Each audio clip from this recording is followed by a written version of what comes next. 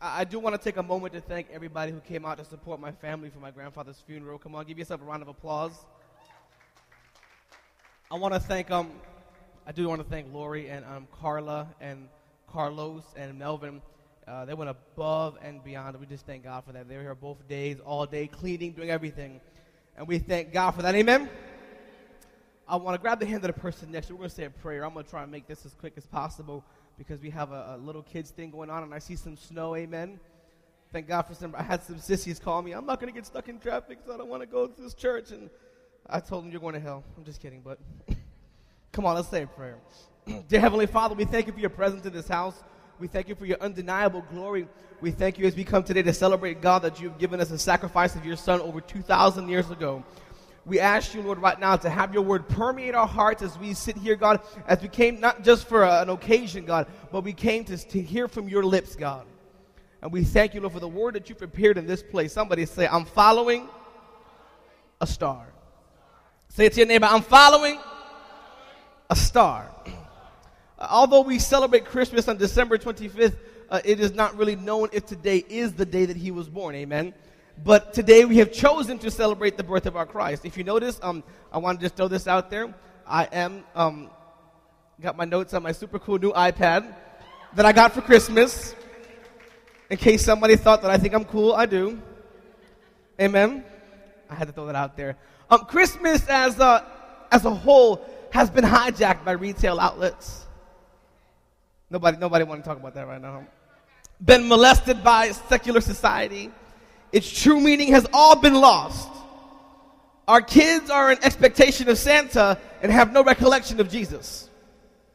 We have ingrained into our children stories about a fat man sliding down your chimney and dropping off gifts all over the world in one place at one time. You with me? You're smiling like crazy. Oh my goodness.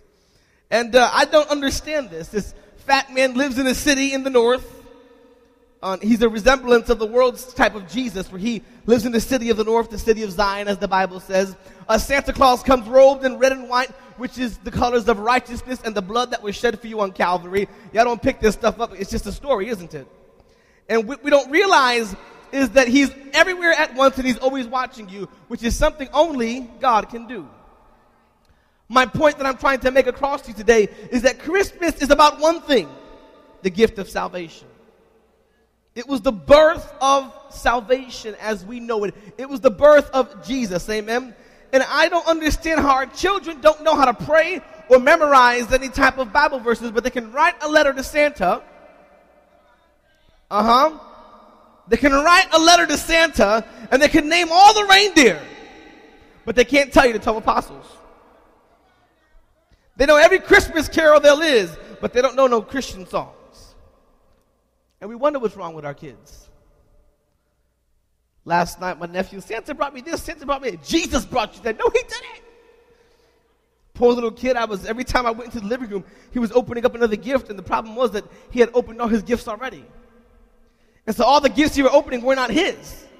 And so me and his mother were rewrapping gifts before everybody came over because he was opening up, because he thought everything was for him. Isn't it amazing how kids have an expectation of Christmas? But when's the last time our children really knew what Christmas was about? When's the last time you knew what Christmas was about? There is a distinct loss of what Christmas is about. The meaning, there's a loss of it, amen? And the meaning of it is the cost of following Jesus. If you're taking notes, write that down. It's the cost of following Jesus. And as I prepared for the holidays, a resounding reminder followed me that there was a cost to follow Christ. Amen. There was a cost. Salvation is free, but there's a maintenance cost. It's like when they give you a free phone for signing up for a new cellular phone. You know what I'm talking about? But it comes with a contract. And you are paying. That's like salvation. It comes free, but there's something behind it. Amen. And less and less people these days are willing to pay the price. And as I began to look into the scripture, a story stood out to me, and the deeper I dug into the story, the more it amazed me, the more it shocked me, amen. Turn with me in your Bibles to Matthew chapter 2, verses 1 through 12, but I want to breeze through this. It's Matthew chapter 2, verses 1 through 12, amen. And it says this: After Jesus was born in Bethlehem in Judea, during the time of King Herod, Magi from the east came to Jerusalem and asked, "Where is the one who has been born King of the Jews? We saw his star in the east and have come to worship him." When King Herod heard this, he was disturbed. Somebody say disturbed. And all of Jerusalem with him. Now, I paused there, and as I read this, I began to wonder, why would Jerusalem be stirred? Because the king was mad. I understood that King Herod is not even an Israelite. He's a Roman king. He's actually from a country called Edom. They didn't like him. They hated him. But why would they be afraid of these three wise men who walked into his presence and said, "Where's the King of the Jews?" Understand that up until this point in history, Herod was known as the King of the Jews. Amen? I'm going to paint the picture here for you. Herod was known as the King of the Jews. Now, what Herod did, he was such a mentally disturbed man. Herod was afraid of everyone stealing his throne. And Herod killed his wife. Herod killed his father-in-law, his uncles, his mother-in-law, all of his brothers, and he killed his own children, just to ensure that no one would steal his throne. So here these now three wise men come into his presence and say, "I know you have the title of king, but I came to ask you where the king is who was born." And if you can't understand the depth, those guys were thugs. They walked into this murderer's room, who they knew he killed his whole family, and they said, "By the way, we're looking for the real king. Do you know where he's at?" There's a cost to following Christ. It's like when you give your life to God, and what happens is you have to walk into the devil's place in your own life where you've allowed him to set up shop and say, "Listen, I found the new king named Jesus, and I can't serve you no more, and I'm going to have to ask you to kindly leave." There's a cost to following Jesus. Y'all with me so far? They were afraid. All of Jerusalem was afraid when the king got upset, because they knew Herod was such an evil man that when he knew he was about to die, he arrested all the most prominent citizens of Jerusalem and gave an order that when he died, that they kill all those people. Because he knew nobody would mourn his death, but he wanted there to be mourning when he died. Tell the person next to you, "This is a bad man." So ruthless was he that in just a few verses, if you read ahead, in Matthew 2, Herod ordered that all the children be killed, 2 years and under, in all of Bethlehem and Jerusalem, all over Israel, hundreds of thousands of babies murdered. All of the nation was afraid of this man. But here these group of men come in, these men facing unimaginable dangers, following the star that would lead them to Jesus. And many of us in this room follow Christ, and we face dangers, amen. You face judgment, criticism. You face all types of just gossip. You face all types of hardships. I found it funny that when I first came to Christ, really, because I was always in church my whole life, but when I decided to serve God for real, if you know what I'm talking about, and anybody who just came to Christ, you will realize that like Herod, the devil orders that all your new stuff get killed. That's when your new car breaks down, you lose your new job, you break your new cell phone, and all the little things add up just to irritate you. You with me so far? Do we have to stand up and do jumping jacks? You have to understand the depth of the dangers they faced. And as I heard it put years ago, these men were following a star. The problem with following a star is that you have to travel at night. So you have these three rich men traveling at night looking for Jesus, coming from a far place, so far that if you realize that the Bible says that Herod asked the people, the three wise men, they asked him something. They said, "What time did you see this star?" And when they told him the time frame, now get this, they told him the time frame, so he ordered that every child 2 years and under be killed. That lets me know they were traveling for at least a year and a half at night in the dark, following a star. Rich men traveling through dangerous territories, following a star. Are you following Christ like that in your life? Are you ready to face anything for God in your life? We face this danger in our lives. The enemy of your soul does not want you to serve God. How many of you can say, Pastor, I understand that when I try to give my everything to God, things get harder? Why is it that Christians seem more confused when they're giving their everything to God? That's the way you don't know which way to go. At that point, you're done. It is amazing that as we look harder into this story, you can relate it to your lives, that the enemy tries to, when you first come to God and you're chasing after God, for the first few weeks, everything is glorious. Everything is amazing. Everything is wonderful. Everything is perfect. You better go ahead now. Ada is in the building. So these men have been traveling an extreme distance for an extremely long period of time. They were knowingly facing all these things. Can I ask you a question? Are you striving to serve God? Are you pushing forward like they were to see King Jesus? It ain't you in line, it's hard. Are we pushing and pressing past the dangers of everything you face in your life? Are you thirsty for God's word? Are you thirsty for the things? Or are you ending 2010 just like you ended 2009, but now you're just sitting in the church, but living the same exact way you were last year? It is awfully quiet today. There's a price to pay when you follow a true king. There's a price to pay when you follow a King Jesus, amen? There's a way you have to live, things that have to change, that are no longer okay, that you used to do before, but you can no longer do now when you're following God. So is why so many young people say, I'm not ready for that dedication level to God, not realizing they're missing the best time of their life. Too many people say, I'm not ready to do that whole dedication to God. I'm just going over there to look at the girls, look at the guys, whatever it is you do. I'm going because it makes me feel good. Too many Christians come to church on Sunday because it makes them feel good. When coming to church on Sunday is about making God feel good. Y'all not ready for that one. That's a whole other message. I'm not going to go there today. The Bible says that when they saw the star, they were overjoyed. By looking at your faces, you are not overjoyed to be in church today.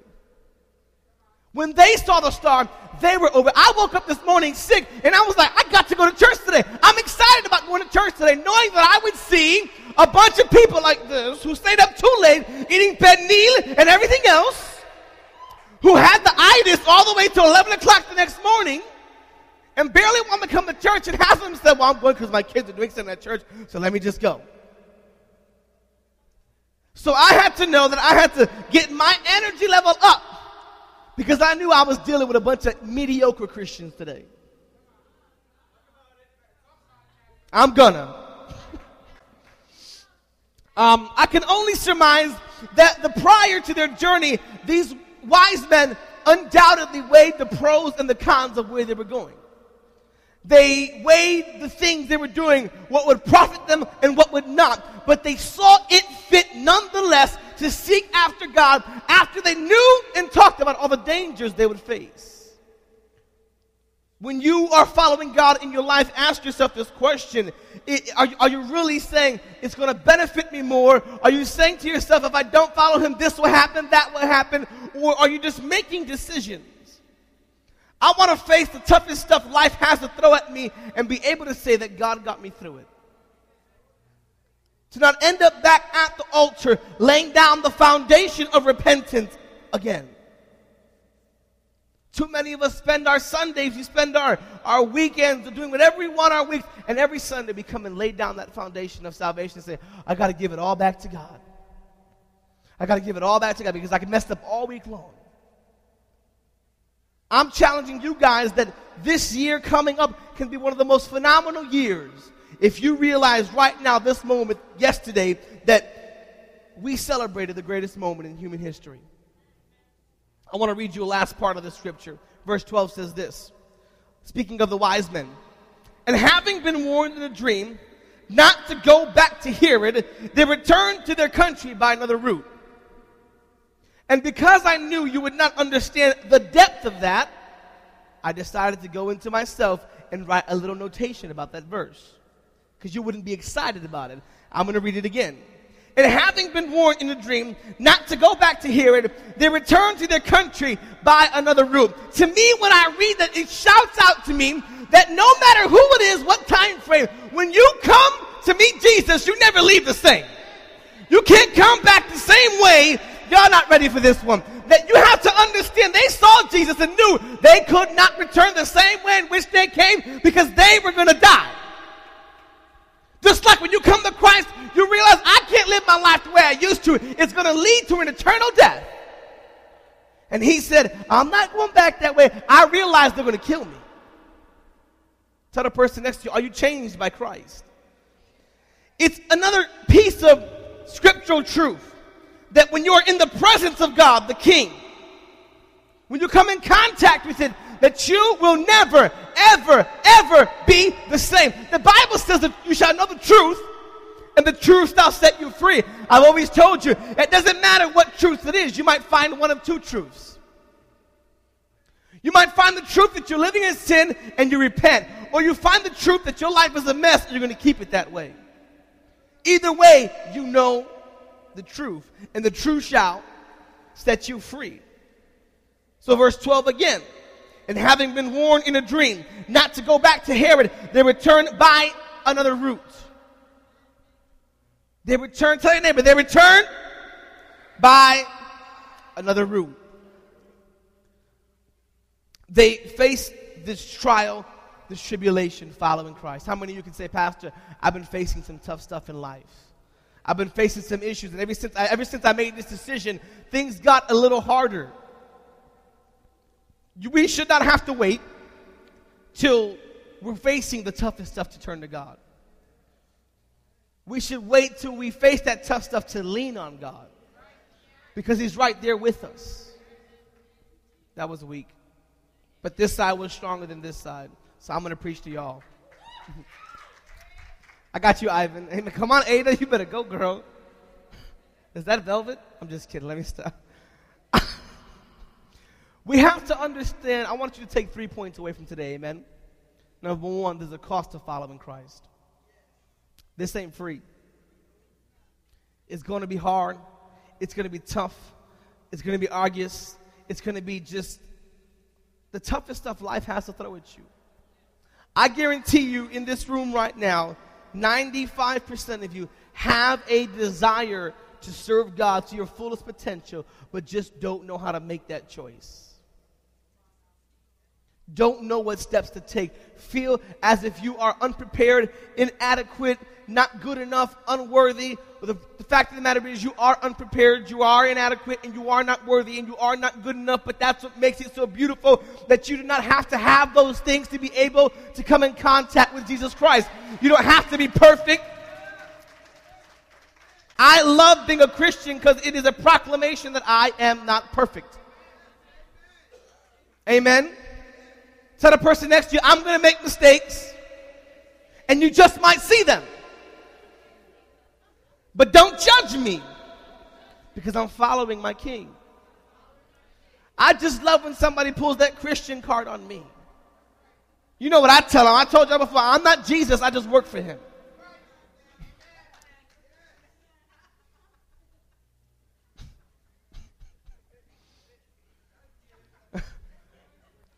We're following a massive, wonderful God. John 3:16, for God so loved the world that he gave his only begotten Son, that any who would believe in him would not perish, but have everlasting life. Come on, stand with me right now.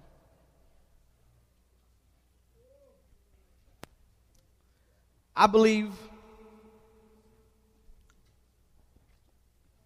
that we should strive to see God. We should be pushing past the issues and the dangers that we do face, that we should be fighting for something greater and bigger than ourselves. We should be pushing past everything we're facing and realize that we're not settling. I'm going to settle to not settle anymore. Amen. If you can get that. If you can't, get a CD. I'm going to make a decision Is that Jesus calling? I don't know. I'm going to make a decision that it's all or nothing. It's got to be all or nothing in your life. At what point, many of us have sat or stood or did whatever you did in this church, the majority of us for 52 Sundays and 52 Wednesdays this year.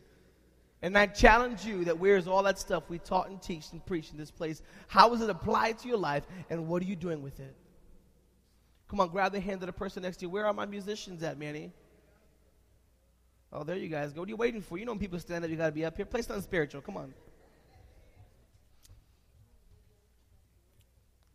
Give me 2 more minutes and I'll be out of your way, amen?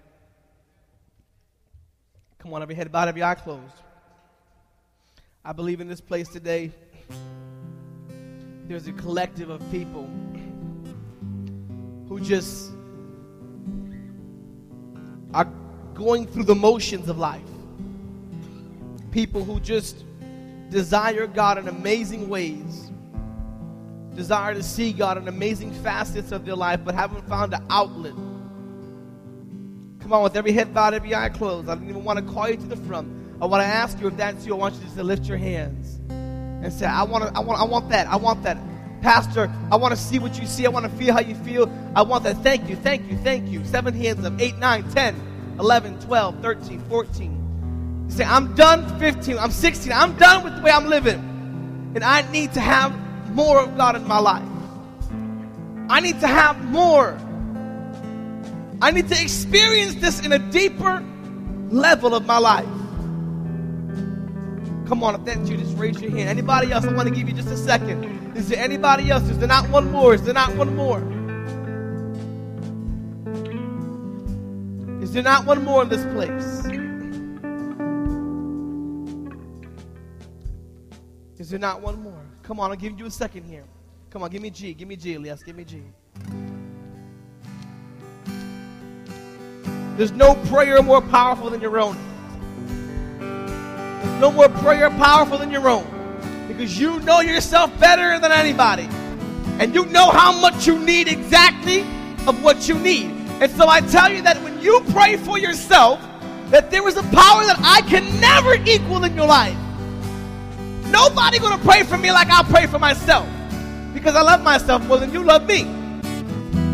So I dare you right now to pray to yourself and say, God, I need you right now. God, I need your presence right now. I need your glory. I need to give you my life right now, Holy Spirit. Father, that you can have your way right now in our hearts and minds. Give myself away. Come on, somebody tell them. Oh, I give myself away. Come on, just so you.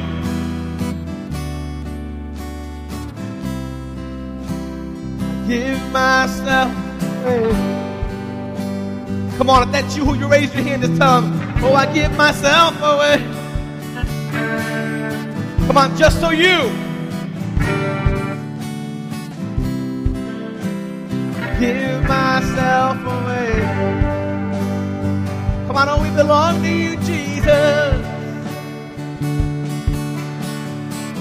Just so you belong. Come on, listen, tell him I give myself away. Oh, I belong to you, Jesus.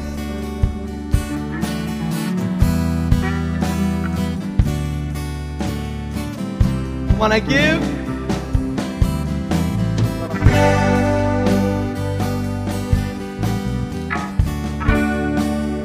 give myself away.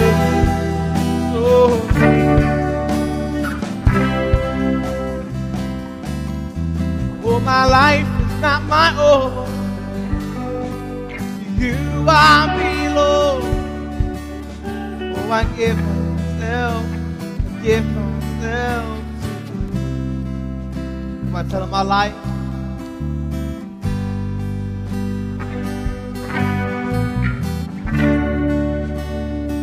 Oh, I give myself right now. I give myself to you. Dear Heavenly Father, we just come into your presence right now, God.